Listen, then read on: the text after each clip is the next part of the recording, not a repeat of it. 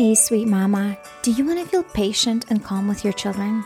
Are you sick of constantly overreacting, yelling, and even experiencing mom rage with your family? Do you find yourself up late at night consumed with mom guilt and remorse for your words and actions with your kids? Do you wish you could have daily alone time to feel restored and connect with God? There is a way to take care of yourself guilt-free and show up as a calm, patient, and kind mama to your kids. Hey, I'm Elizabeth, and I'm a stress coach for Christian moms. I'm a wife, a mom of 4, and the daughter of the King. Want to know how to become present, peaceful, and calm mama? I'm about to teach you how to connect with God, master your mindset, set healthy boundaries, and be in control of your emotions. My friend, I pray that this podcast blesses you. I'm Elizabeth, and you are listening to Emotionally Healthy Legacy Podcast. Do you want to get to know me a little bit better and some facts about me, maybe that you didn't even know? Just so things are a little bit more personal. And I wanted to share that with you today. So here we are. I want to share 10 things about me that you probably didn't know, or maybe you did and you get to know me better. You know, friend, I am so glad that you are here. I'm so glad you're listening to this episode. And if you find it helpful, my podcast, if you found it helpful, please share it with a friend. That would be so helpful for me. You have absolutely no idea. If you're like part of a Facebook group, legit, if you're part of a mama Facebook group, you can be like, hey, I found this awesome podcast that I really enjoy listening to. If you're into personal development and becoming a better version of yourself, you feel stressed out, overwhelmed, burned out as a mom, and you need some extra support, listen to this podcast episode and just share it over there, because I can't do that, but you can, because I'm the one who, does this podcast. We can't do self-promotion, but you know what? You can. And that would be so helpful for me. You have absolutely no idea, mama. And I'm sure there's going to be somebody out there who could use my support. Anyways, moving forward. Thank you so much for being here. Here are 10 things about me that you get to learn to get to know me a little bit better. Okay, so I am, number one, my nationality is Ukrainian, so both my parents are Ukrainian, but because Ukraine used to be part of Russia, my parents, when they got married, they moved to Latvia, and Latvia also used to be part of not Russia, Soviet Union. Both of those are part of the Soviet Union. Latvia and Ukraine.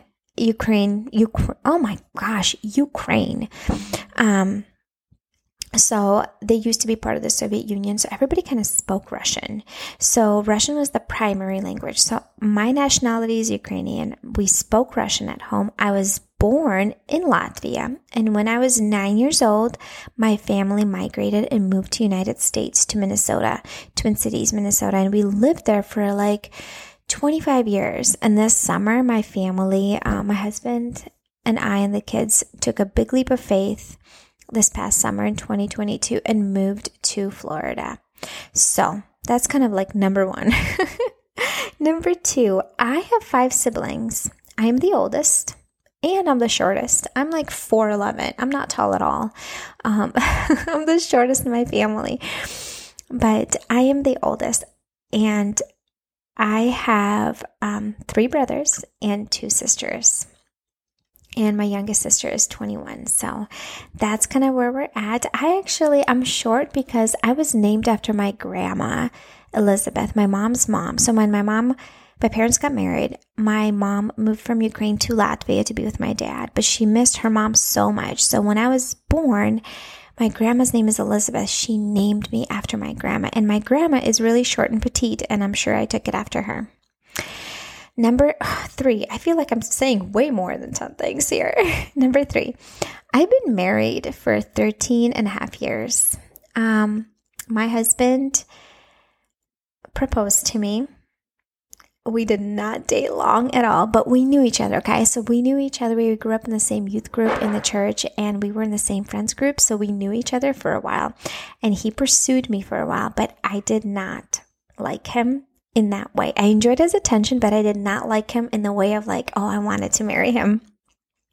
And he was actually the guy that I said, you know what, I don't think I'll ever marry him. But you know what? Sometimes when you say you'll never do something, that's something that you actually end up doing. But he was persistent and patient, and he kept pursuing me and still giving me the attention. And eventually he won my heart. And we've been together for 14 years, but married for 13 and a half. I have 4 kids. I have 3 boys and 1 girl. So my older 3 are boys. My oldest is going to be 11 in a couple weeks. And then my second one is going to be 8 in a couple weeks. And then I have a 5-year-old boy. So my oldest is Ethan. And then I have Matthew. And then I have Philip. And then a baby girl named Nellie. Her name is Nellie, and she is super sweet and precious. She's 18 months old. She loves to keep up with her brothers. She has so much energy. I think I'm just used to it because I have 3 boys already, but she's super energetic, super cute. She's starting to say words. It's absolutely adorable. I've had 2 miscarriages. One of them was really early on, and another one of them was when I was like in the 2nd trimester, and I was 16 weeks along. So that was a hard one. That one was before we had our baby girl. It was also a boy, so I really thought we only make boys. But if you want to listen to my miscarriage story and just how everything happened, it is there's a story about it. It's recorded. It's episode 4. It's a really early episode, so you can go scroll down and listen to that episode. That was a tough one. That was a big thing in our life that was hard and challenging. Number 5, as you probably already figured out, this is probably an easy one. I love personal growth and development.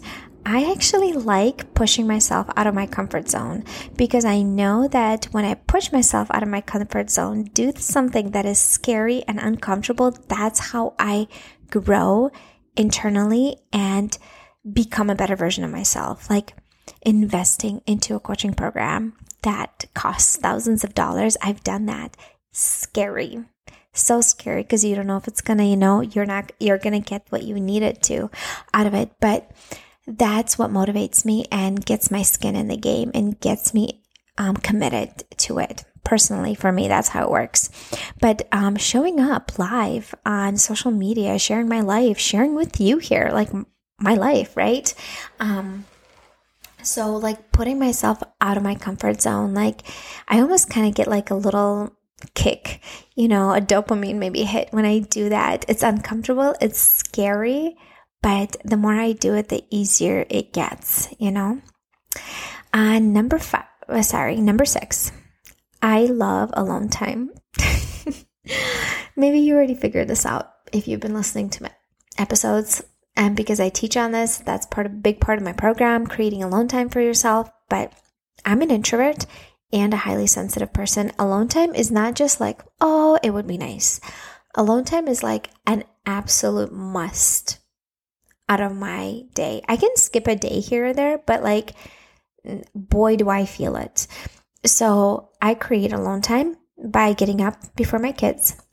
If my kids are home during the day and there's no school, there's definitely quiet time in the afternoon, because my boys are loud and a little crazy and they make lots of noise. And as being highly sensitive, I need that time to decompress and have that alone time, just quiet. They go to different rooms, different parts of the house, and I have alone time like that.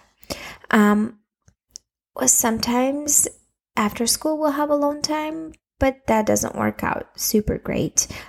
Evenings, my kids are all in bed by 8 p.m. The baby goes to bed at 7. The boys go to bed at 8, especially during the school year. And it's like, I need that space and time to myself, because I need to slow down, reflect, journal, take a shower, watch a show with my husband if I want to spend time with my husband, talking or, connecting intimately. Like I need that time. We need that time. And so we create that time. So I'm an introvert and highly sensitive. And I think I learned that about myself in the last few years. And knowing that has been really eye-opening because then I can create a life that supports me.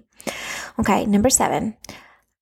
I love to stay home on New Year's Eve and reflect on the past year. I know that many people just go out to New Year's parties and even like they'll have like friend gatherings and they will like celebrate New Year's.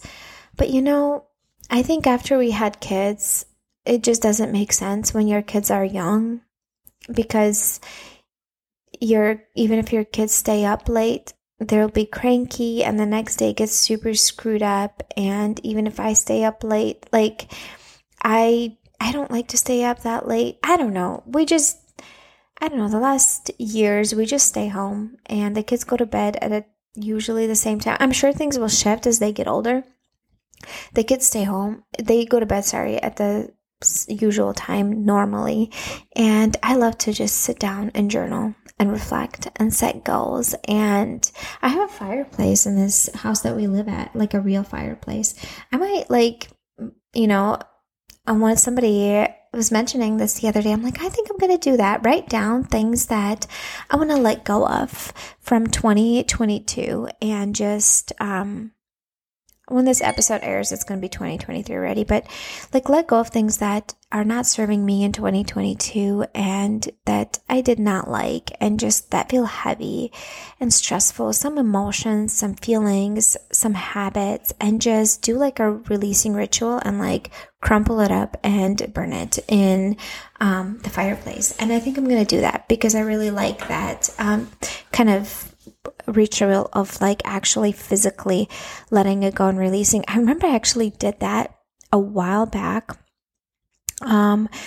burning some journals from a season in my life that was hard and the season that I just want to move past and move forward from. I did that and that was really like freeing. I also did that when I was like a teenager. So I'm like telling you all these parts of my life just like ugh. I used to date this one guy and we broke up and I was so heartbroken. I was my first love. Like I was really in love and I was so heartbroken and things were so hard for like, it took me like literally a full year to get over him. I'm not even joking. Every time I would see him in church, I would just like break down and cry. I journaled so much through that season in my life. But then when I got engaged with my husband, I had to kind of let go of that.